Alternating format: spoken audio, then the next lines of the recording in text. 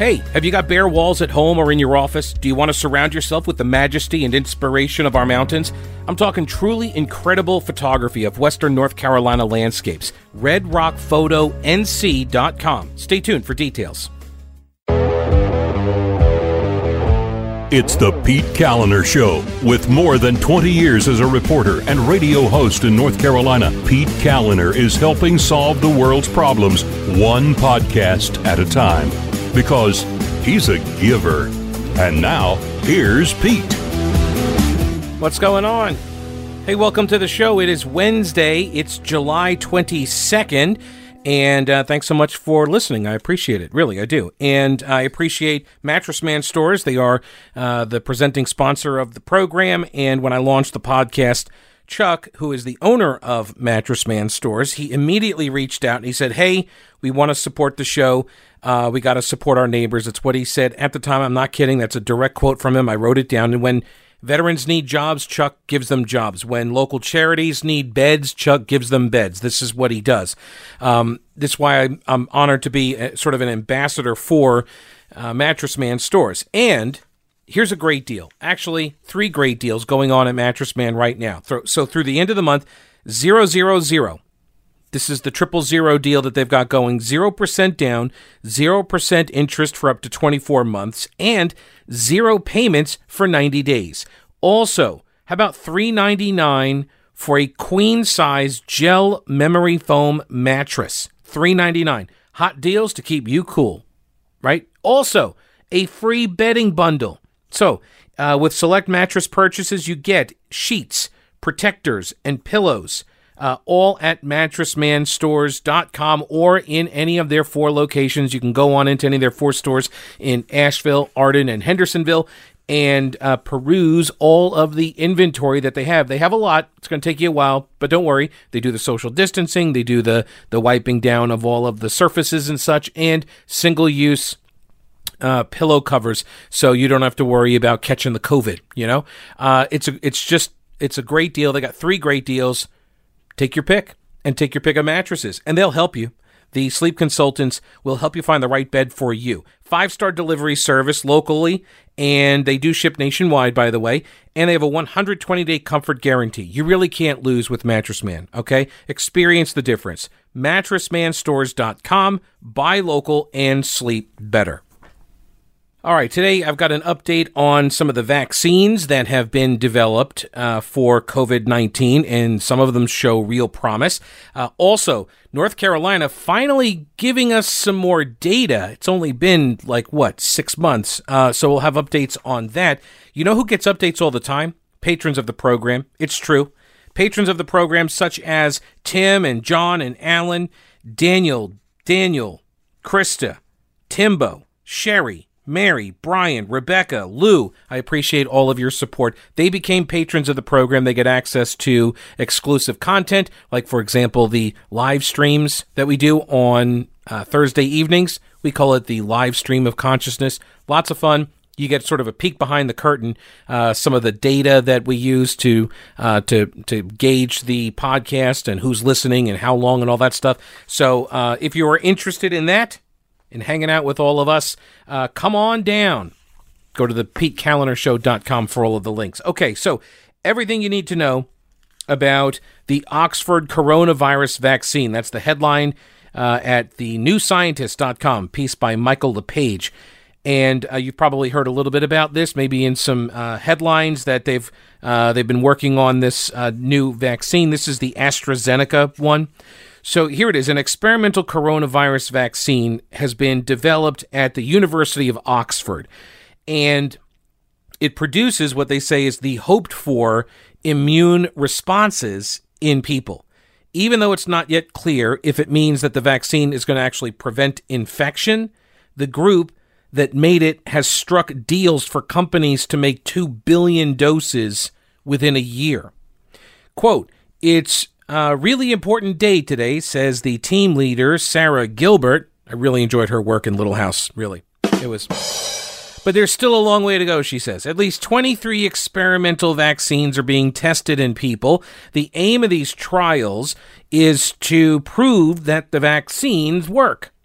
And that's going to take some time.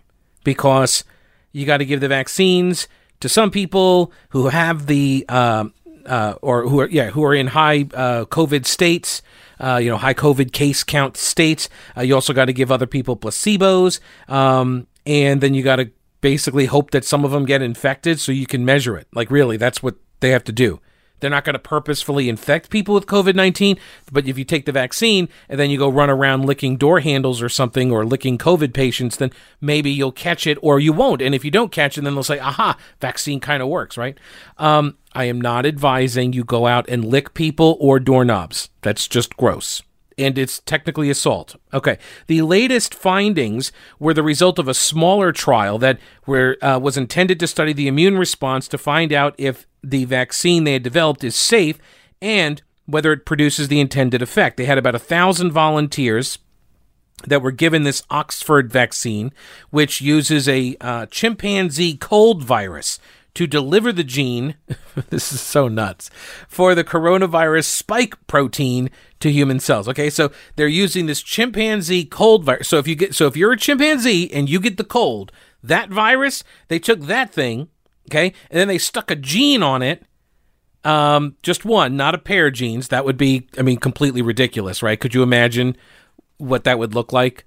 A pair of genes on a cold virus? Anyway, so they put this single gene onto the chimpanzee cold virus, and that is for the coronavirus spike protein, right, to be delivered to the human cell, right? You know the image that you see of the coronavirus and it has all the spikes? That's why they call it the coronavirus, because it looks like a crown. Anyway, so that thing, that's what attacks, it like sticks into our human cells, and that's how it gets in. So the modified virus cannot replicate. So they basically made it impotent, okay? So it can't replicate, it can't cause infection itself. No serious adverse effects were reported in the study that was published this week. The volunteers did also generate lots of antibodies, which are proteins that circulate in the blood and bind to viruses. Not all antibodies bind in a way that renders the virus harmless, though. But after one dose, most of the volunteers produced enough neutralizing antibodies, which do prevent virus-infecting cells. And after 2 doses, all the volunteers had the neutralizing antibodies. So this is very promising. This is why everybody's all excited about it. The volunteers, their bodies also made immune cells, known as T cells, that seek out and destroy infected cells before they produce more viruses. This cellular response is thought to be an important part of immunity to the coronavirus. Now, it's unclear how well the vaccine is going to protect older people who are at greater risk from COVID-19 and have a smaller response to flu vaccines. Did you know that? I did not know that. Apparently, the older you get, the less likely the vaccines are to work on you. The Oxford trial actually involved only people between the ages of 18 and 55. In a paper published alongside of this one, there's another team in China, which now I can't trust them because they're in China, but they reported results from a trial in which 600 plus volunteers were given a dose of a similar vaccine, and it found that the immune response was lower in people aged over the age of 55. Okay, so there's definitely something happening with this virus in the older population. They are more susceptible to it, and they are going to be less helped by a vaccine. Still helped, but less helped. Pharmaceutical firm AstraZeneca is already gearing up to produce 1 billion doses of the Oxford vaccine, and the Serum Institute of India, gee, I wonder what they specialize in. They also agreed to make 1 billion doses. These will be produced on a non-profit basis while the pandemic lasts. But wait, there's more. In another development, the UK company Synergen, I think, Synergen, whatever. Their name is like a drug. Like the crazy names that they have for these drugs. Anyway, this Synergen company reported that patients being treated in hospital for COVID-19 who breathed in the company's aerosol form of a protein called interferon beta were 80% less likely to develop the severe disease, and they also recovered faster. So there's some sort of an aerosolized version of a treatment, which is all good. This is all very good news. Good news. Because if you just consume mainstream media, then you probably are not going to be aware of all of these types of developments that are being made, because this comes to us from the, as I mentioned, the newscientist.com. Newscientist.com. All the links, remember, to all of the stories that I bring up here on the show, they are all at the Patreon account for patrons under Pete's Prep. And I keep like every day, I just keep adding more and more stories to it. So you check back every day and you'll see all of the links to the stories that I'm going through. So if you hear me talking about something and you're like, oh, you know what? Pete mentioned something about that, and where did he get that from? I need to share that out. I need to read more about that. Then head on over to the Pete page. Also, antibody testing shows that coronavirus rates are about 10 times higher, according to the CDC. Reported coronavirus cases vastly underestimate the true number of infections, according to U.S. government data that got published now, and it echoes results from a smaller study that was done last month. So no, I'm not repeating the same story. It's another study that was released, yesterday, and it echoes a study that was done last month. So last month, we brought you this information, and now it's been confirmed by a much larger study. And the reason why this is important is because it indicates that there are way more people that have actually been exposed to this, which will help with herd immunity. The idea being that once you catch it, you're sort of immune to it, so you won't catch it again. And what that means is if somebody does have it and they come near you, and only you could basically be a firewall. You would stop that spread of the virus, right? Because you're not going to catch it. And then that person goes away and you didn't catch it and you're not going to transmit it then to anybody else. The CDC did this study, and it says true COVID-19 rates were more than 10 times higher than reported cases in most U.S. regions between March and May. And it's based on COVID-19 antibody tests that were performed on routine blood samples in about 16,000 people in 10 U.S. regions. The study likely detected infections in people who may have had no symptoms or even only a mild illness and who never got coronavirus tests. Okay, we're going to get into some of the testing limitations here because the Department of Health and Human Services, North Carolina Secretary Mandy Cohen unveiled, hey, we got some new data we're putting on our dashboard. And the governor joined her at the press conference yesterday, so I got a couple clips to play from that, and we're going to break down some of this data because it is really important. It's just as important as a really good website for your business. You know this, right? You know how important your website is to your business, now more than ever. So you need it to turn up in search results, you want it to look professional, and you want it to be user-friendly for your customers and you. And while you do know your business, you might not know a lot about website design or maintenance. But my friend Schaefer Smith does. Schaefer Smith Design. Great design can actually solve a lot of your website's problems. Let him help you. Professional services, corporate, small businesses, and entrepreneurs. Schaefer Smith can help you with graphics and photos. He does online store setup, search engine optimization, website maintenance and security. He even does logos. He did the Pete Callender Show logo. So go to SchaeferSmith.com and get the most out of your website. That is SchaeferSmith.com. And we got the links up at thePeteCalenderShow.com as well. Alrighty, so Roy Cooper, governor of North Carolina, calls it a somber day. Started off the press conference, as he does every press conference, starting off by giving a death count. Well, he actually starts with the case count, which is not an entirely instructive data point. I'm going to get into this more thoroughly in a minute. Okay, but he starts off with the count. How many total cases have we had? How many deaths have we had? And then he does hospitalization numbers, like they're the big headline numbers. And these numbers basically are always going up. Well, except for the hospitalization numbers, right? They fluctuate. But the death number is always going to go up. The case count is always going to go up. He never tells you how many people have recovered, right? That's never part of his outline. He gives like 4 data points, and then he launches into his scripted remarks. And his scripted remarks called it a somber day because we passed 100,000 total case counts.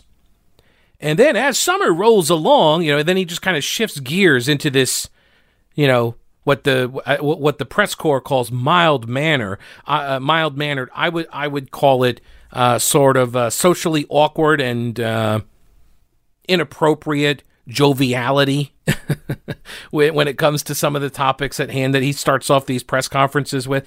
At any rate, he says the state is now going to distribute 900,000 masks to farm workers as well. Let's play the clip here. And speaking of protecting people from this virus, okay, I want to take a moment to thank major retailers like Walmart, Costco, Fresh Market, and Lowe's, and so many other businesses, small and large, which are requiring face masks in their stores. This type of leadership, by example, shows the public that these retailers truly care about their customers and their employees. For those who continue to defy basic decency and common sense because they refuse to wear a mask, either wear one or don't go in the store. The refusal to wear a mask is selfish. It infringes on the life and liberty of everyone else in the store. Not only is wearing a mask the decent, neighborly thing to do, it's the best way to boost our economy. All right, that is a direct reference to Dan Forest, even though he won't say Dan Forest's name. Dan Forest is the lieutenant governor of North Carolina. He's running against Roy Cooper, and Dan Forest, I guess it was last week or so, he was doing some Zoom interview, whatever, some video interview, and he said, masks don't work. And everyone was like, oh my God, I can't believe it. Now, in and of itself, he's correct. It's true. Me wearing a mask and nobody else wearing masks, it doesn't really work. That's true. See, and this is the nuance that I know I'm asking too much in our politics of today, and in society at large. I don't think we're a smart enough people to understand nuance any longer in these types of difficult discussions. But this is technically correct, but on a small scale. That's the nuance here, is that if it's just you wearing the mask, even CDC says this. The CDC director says you got to have mask usage up at around 90%, 80, 90%. You need to have almost everybody wearing masks, and that then can help reduce the spread of COVID-19. Because the idea here is that people have it, they don't know they have it, and they're asymptomatic, they're not expressing any kind of symptoms, and so they're walking around about their daily life, and they're like, hey, let's all go out partying, and maybe they have a little sniffles, it's just allergies, and so then they go out and they party, and they hang out with all these other people, and then the next day they're like, oh, I don't feel so good. It's like, not a hangover, no, it's COVID-19. And now they have to tell everybody else, if they even know who they were that they were partying with, they can now say, they have to now say, hey, I got COVID-19.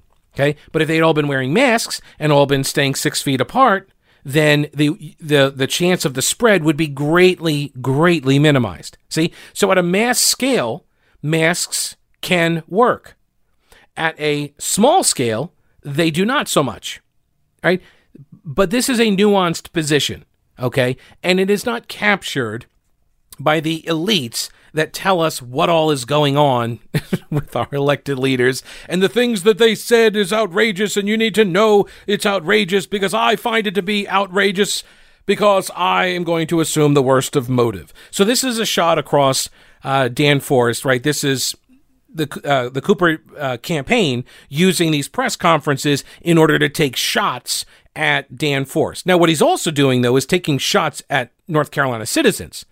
And I don't think he really cares about that. I don't want to ascribe motive or anything, but just from past experience, Governor Cooper seems pretty okay with attacking North Carolinians if it serves a greater political purpose for him. So he's definitely attacking Forest, but he's also attacking people who deny the masks. Now, in order to get at the politics behind the masks, right, you got to go way back into March, when the CDC and Dr. Fauci, right, when they were all saying masks don't work, don't go get them, you don't need them. And so everybody was like, okay, we don't need them. And then they turned around and said, okay, well, Fauci at least admitted that he lied. He's like, no, I had to say that because I didn't want everybody to go out and buy all the masks up because we were trying to keep them for all of our healthcare workers, the frontline workers. They needed the masks. We would have had a massive shortage of masks. So I told everybody don't get any. And they believed me. Ha ha. But now, believe me, you actually do need them. Okay. I lied before. You need to get them. And if everybody wears them, then we can reduce the spread of this. And this is now becoming, I think it's becoming more the norm. More people are accepting this, people who may not have accepted it before. Look, you're always going to have people that are like, you can't tell me what to do. Okay, that's fine. And there are some businesses that, you may still be able to go into. I think Lowe's, I just saw Lowe's Hardware. They said that they were going to not enforce these bans the mandates because they did not want to put their employees in a position of having to confront customers over this, right? And that's the challenge. And meanwhile, you got, Cooper with his tough talk right there about, it's selfish, it's this, it's that, you're endangering life and liberty. Okay, well then how about maybe some penalties, right? If it really is a matter of life and death, then maybe you should attach some sort of penalty to not wearing the mask. But see, they won't do that. And it's not because they don't believe masks work. They do. It's because they don't want to saddle people who are, poor or they kind of lump in African Americans to that category, but that's how they see it. They're like poor and people of color. They don't want them getting on the wrong side of the law over not being able to wear a mask. Or not being able to afford a mask, or not wearing one for any other reason whatsoever. Okay, so that's the deal. So for masks to work, just like the contact tracing apps, for these things to work, you got to have a lot of people doing it. Okay, so he then went on to urge people to pressure Congress to extend federal unemployment benefits, which, honestly, I go back and forth on this now because they're given $600 a month on top of whatever state benefit is available. And in North Carolina, our state benefits are I think the max is somewhere $200 to $300 a week, and it expires after 12 weeks. And so he's also telling everybody, hey, pressure the General Assembly, the Republicans in the state legislature, to increase the payments here and the duration of our unemployment benefits. But the federal benefits then layer on top of that. And so in North Carolina, for example, you had people that were making somewhere around $800 to $900 a week. So they're pulling in $3,200 to $3,600 a month.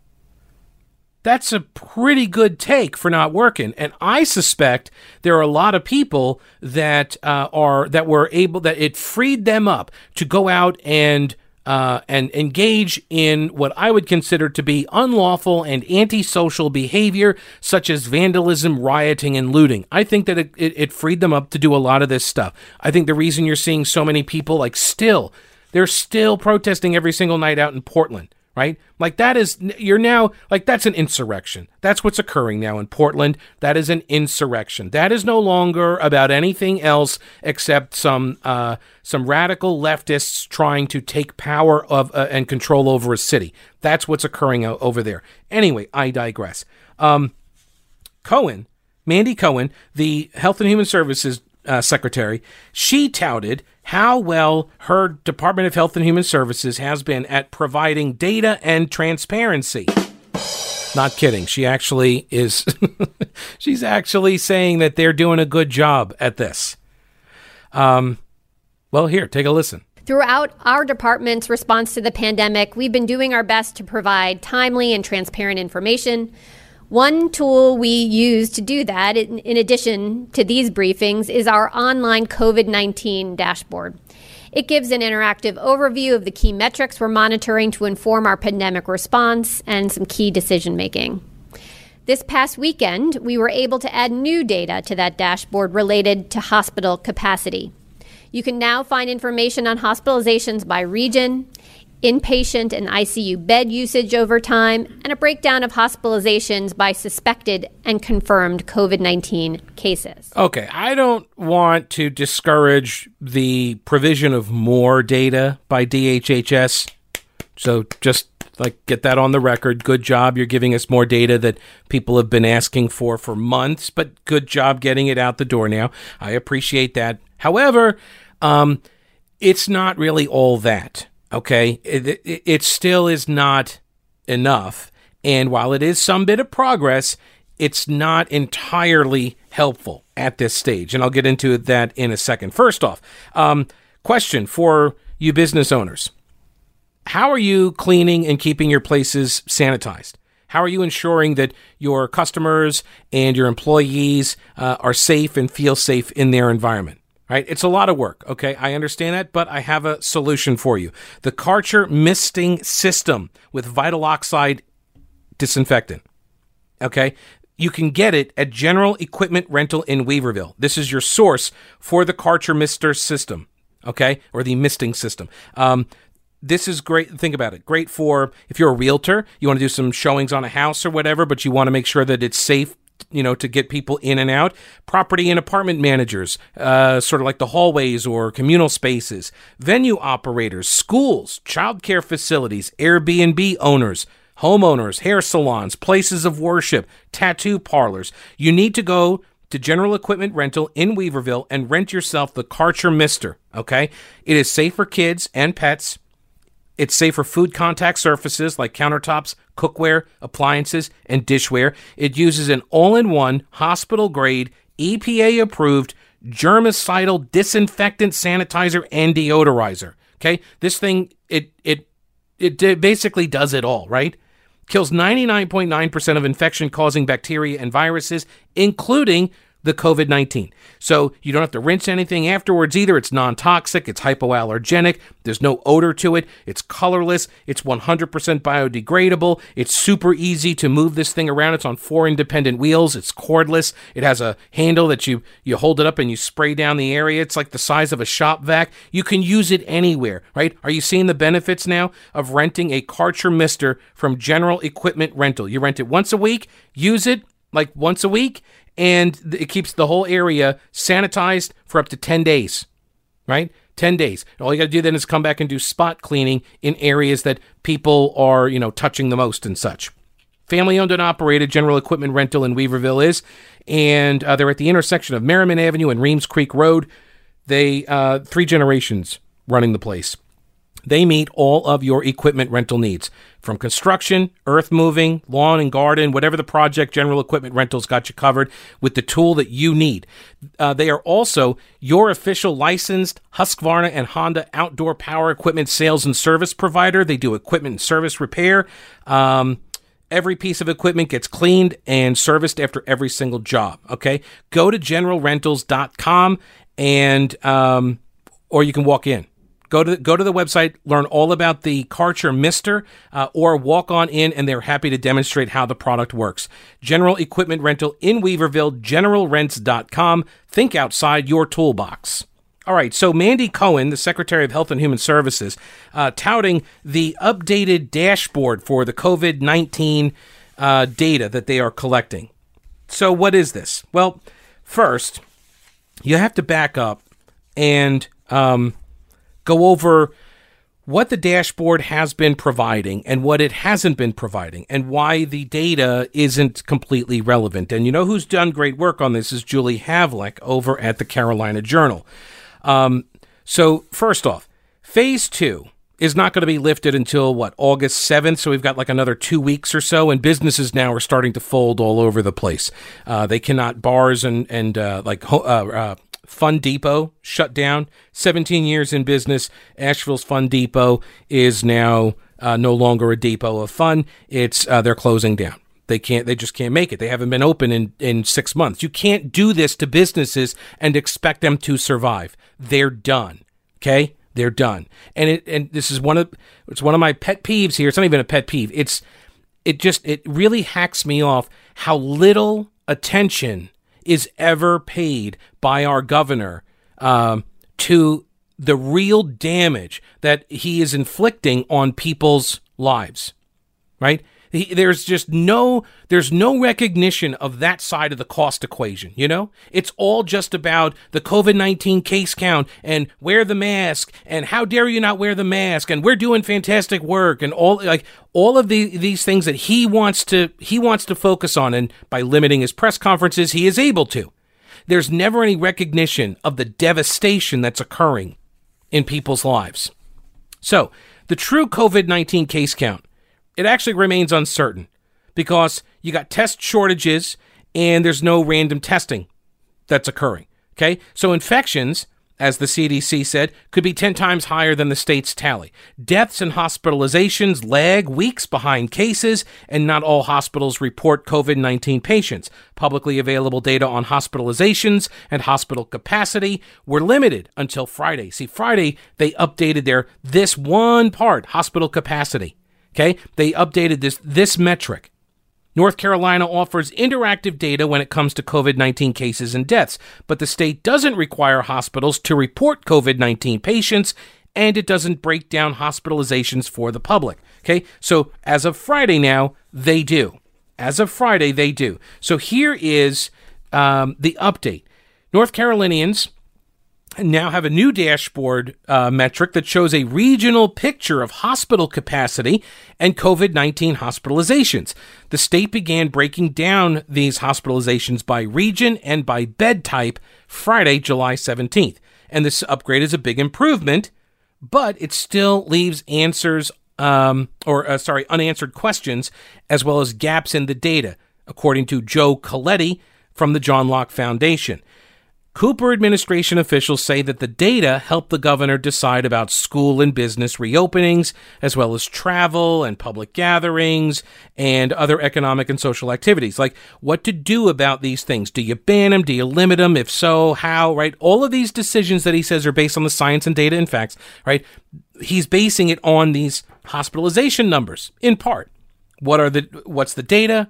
How is he using it? We've not known, right? So Friday, they post this new component of the dashboard. Now, hospitals are not required to report COVID-19 patients. The state does not publish the demographics of hospitalized patients. It withholds information about race, age, ethnicity, and gender. And the 8 regions that the state has designated, so they break the state up into 8 regions, there are wide variations in access to care. So the gaps leave the public and researchers in the dark about local hospitalizations and about how quickly hospitals in a local area could become overwhelmed by COVID admissions, and the sorts of living and working arrangements that may make people more vulnerable to getting hospitalized with the virus, right? So all of these things are still not part of the data.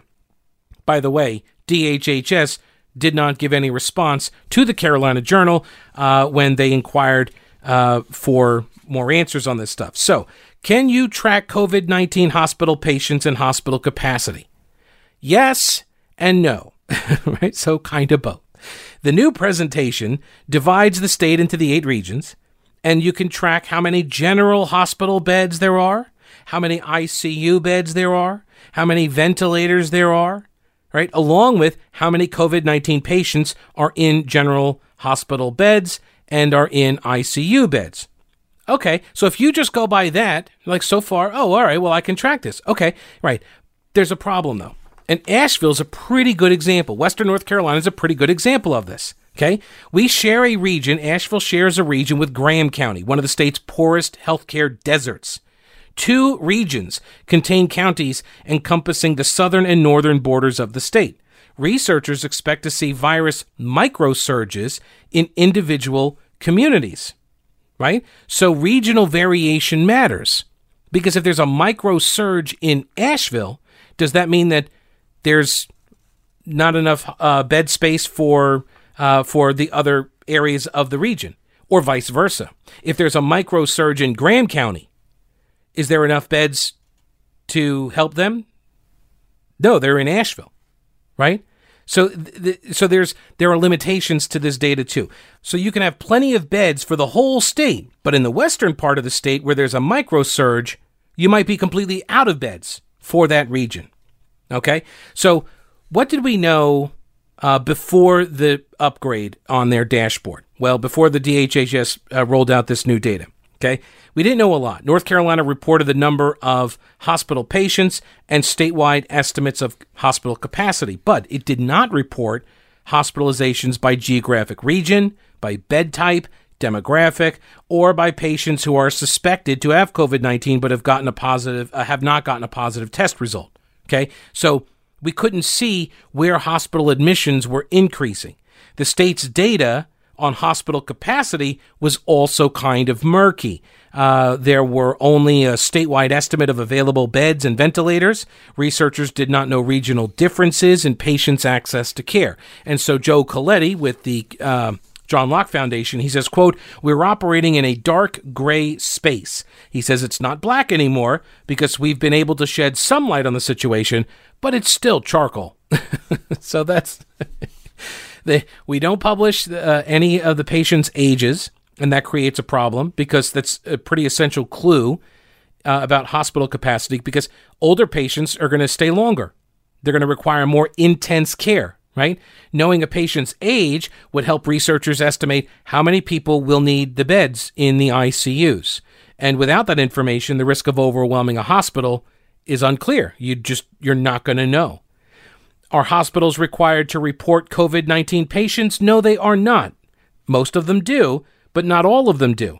Researchers want to see that change. Why not?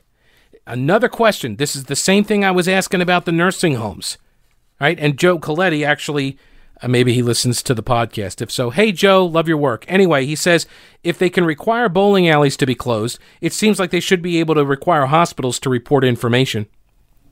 Yeah. How can you tell me that the governor has the power to close and bankrupt like thousands of businesses, tens of thousands of businesses, bankrupt thousands and tens of thousands of people? How is it that he can do that, but for some reason he can't say, hey, you know what? You need to give me your COVID-related data. I need to know that stuff. And we can have a discussion about what data gets provided to, protect patient identity and all of that, HIPAA rules and all, but you need to be reporting this data. How has that not happened? How has it not happened that you haven't gone to Red Rock Photo NC at this point? RedRockPhotoNC.com, right? If you want to look at some stunning views of the Blue Ridge Mountains, so stunning that you're just going to stare at them for a while. You get lost in these photos. Red Rock Photography, Red Rock Photo NC. It's just amazing work. You can check out some of the examples at Red Rock Photo NC. Stacy Redmond is from Western North Carolina. He's been shooting landscapes for 2 decades. And the reason he started doing this was he was working, a retail job, and he was like, life is too short for this. And he's got a family. He's like, I'm not going to get this time back, so I'm going to go spend time with my family. I'm going to do what I love, which is shooting these landscape photographs and chase his dream. And his work is brilliant. It is striking. It is easily affordable for any space. And I got to tell you, he, along with all the other folks who rely on the trade shows and these art shows, they've taken a huge hit because of COVID. So, he's lost half of his festivals and fairs and stuff got canceled so far this year. So if you want to get some of this stuff and help him, and also spruce up your place, I mean, really, these are amazing works of art. See for yourself at redrockphotonnc.com and use the promo code PETE for 20% off. redrockphotonnc.com. Promo code PETE. Remember that. All right, so now what is another limitation of this data that the DHHS has pushed out? The length of stay, average length of stay. It's still unclear. The state estimated that the median recovery time for hospitalized COVID-19 patients as 28 days from the date of your test. Okay? But researchers say more detailed information would actually help gauge how a virus surge would hit hospitals. So we still don't know that. The North State Journal also took a look at this. Their piece, DHHS adds COVID-specific hospital bed data to dashboard. In the first 2 days of the newly reported data, what have we learned? We learned that 18.7% of ICU beds in use are from adult COVID-19 patients.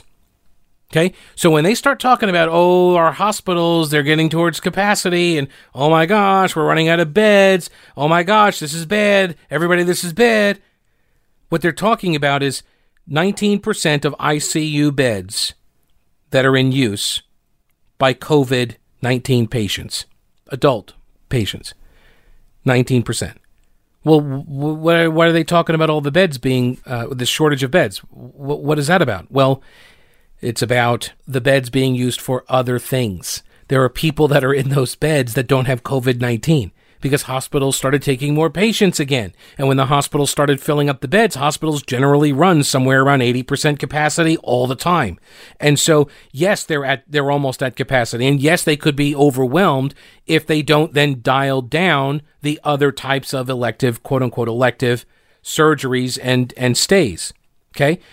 Last week, this is pretty interesting. During a briefing that Dr. Cohen did, the North State Journal asked about instances of patients that were hospitalized for unrelated reasons, like elective surgeries, and then being tested for COVID-19, right? You've probably heard this, that there are people who show up at the hospital, they're like, oh, you know what, I need to have a gallbladder removed or whatever. And they go in there, and before they undergo the surgery, they get a COVID test. And look at that, they tested positive. And now they get marked as a COVID patient, a COVID case.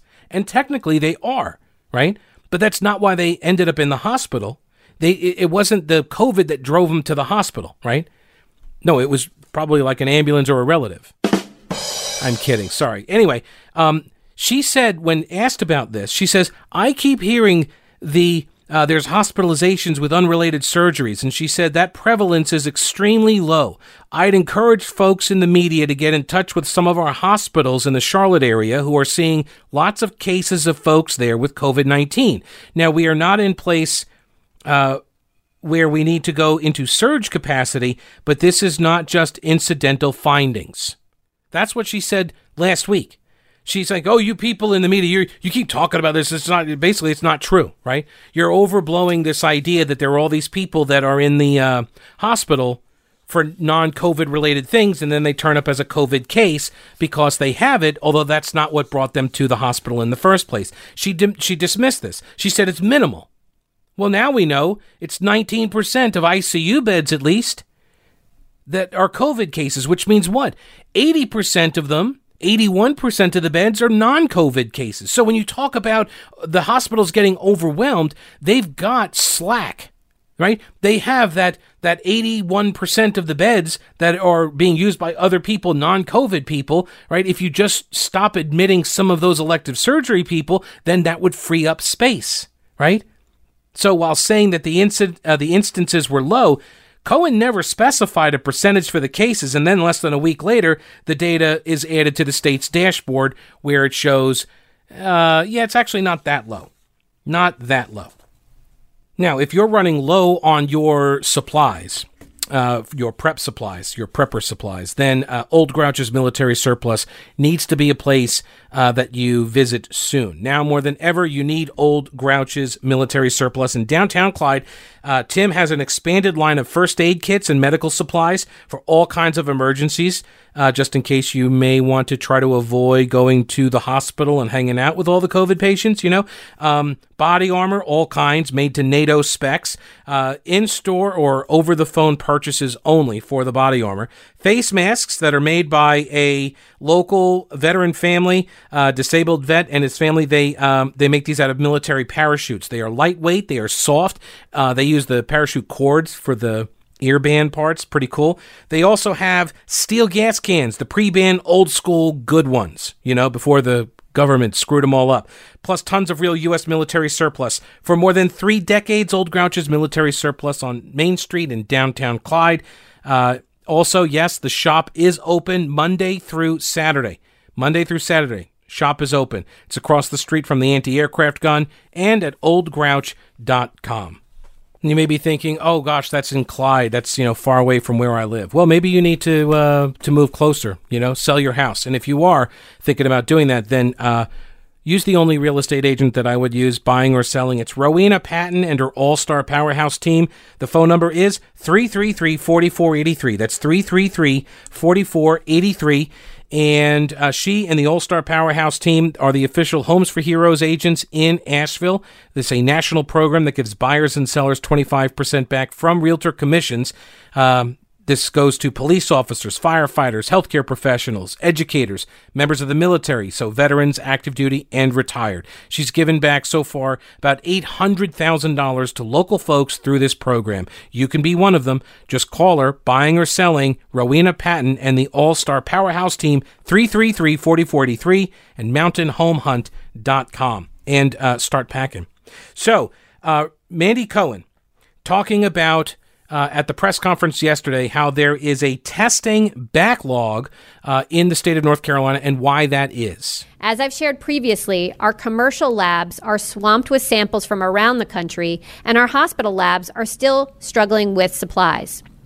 We're attacking this problem in a number of ways, including pairing testing sites with labs that do have more throughput capacity, buying reserve lab capacity on behalf of the state, and working to diversify our testing modalities, including exploring the use of more antigen testing and other techniques. All right, did you get all that? Okay, I'm not really clear on everything that she said either, but sounds like they're having some problems with the testing. Okay, but here's the key. Now, this is not an issue unique to North Carolina. Again, we need federal leadership here to make fast and faster improvements. Curse you, Trump! I also want to highlight some new CDC guidance about testing that should also help alleviate some of the testing backlog. This is the important part. The testing backlog affects people after they've already, so you test positive, you got to sit out of work for 2 weeks, and then you're like, I feel fine. Then they're like, well, you got to have another test before we're going to let you come back to work. And so then you got to get tested again. And now the backlog means you're not going to get the results of that for like another week or something. So meanwhile, you're out of work all this time. So this is where the new CDC rules or guidelines, guidance comes into play. The CDC is now recommending a symptom-based instead of a test-based approach to people to determine whether they no longer need to be considered infectious and can end isolation. Data is now showing that people with mild to moderate COVID-19 really only remain infectious no longer than 10 days after symptom onset. So now someone who has had symptoms and tested positive for COVID-19 can stop isolating when they can answer yes to the following 3 questions. First, has it been at least 10 days since your symptoms started? 10 days. 2, has it been 24 hours since you last had a fever without using fever-reducing medicines? Mm-hmm. And 3, have your symptoms such as cough or shortness of breath improved? We at the state are updating our guidance to align with this new CDC guidance. And this should make it easier for North Carolinian businesses and employees to get back to work. Until now, we know that many businesses were requiring a negative test result in order to return to work.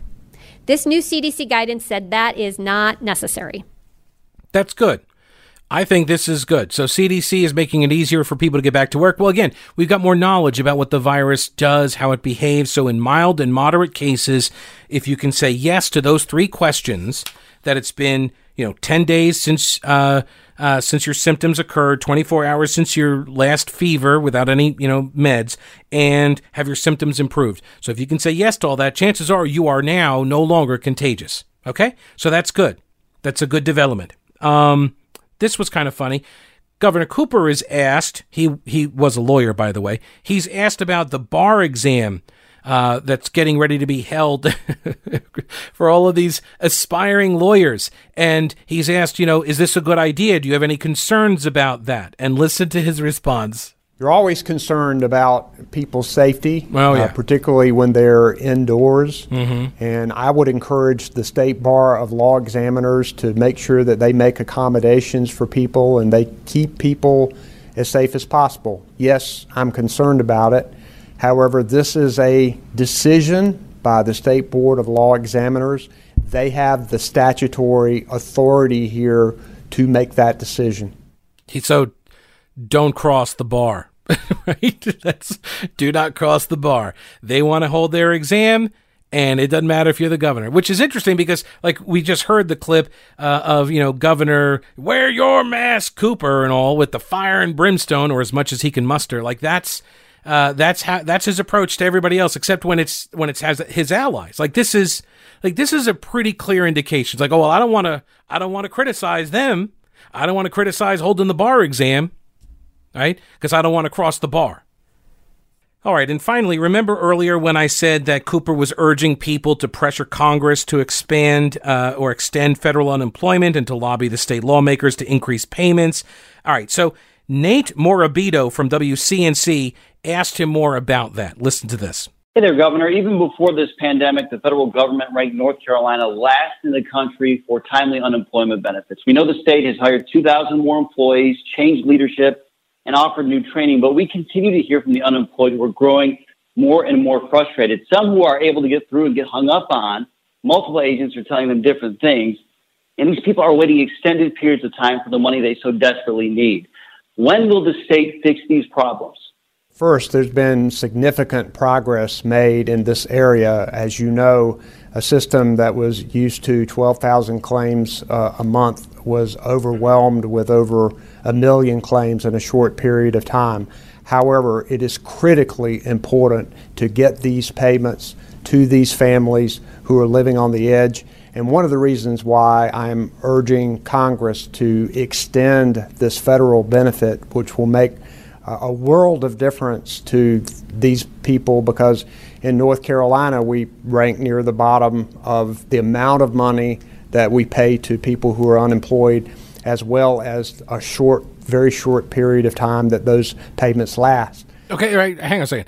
It doesn't even matter how much money people in North Carolina are getting from the state and how long it lasts. It doesn't matter if your system can't send out any of the checks, right? And that's what the question was about. It's not about the length of the duration of the benefits or the amount of the benefits. It's about you not being able to get them out the door to the people who need them.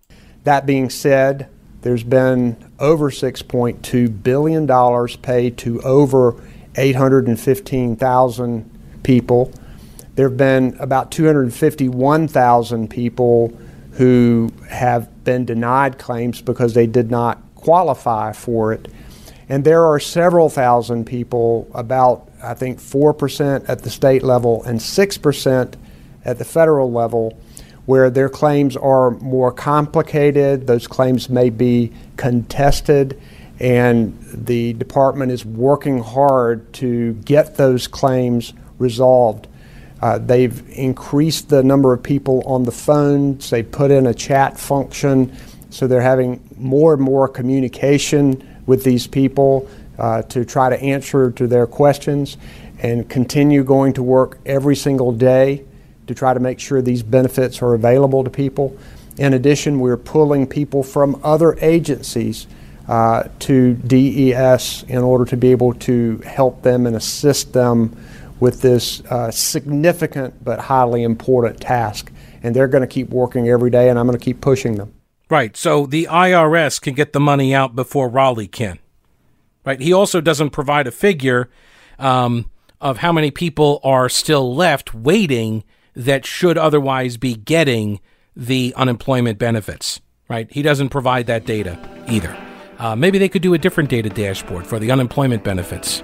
Right, look, I'm just saying it's an idea, although considering how poorly they've been handling that whole side of the operation so far, I don't know, giving them more work would actually help at this point. All right, that's a wrap for this episode. Please remember, subscribe to the podcast and give it a positive review. Also consider becoming a patron of the program for cool stuff and exclusive content. Links are in the description. Thanks so much for your support. Talk to you later. Don't break anything while I'm gone.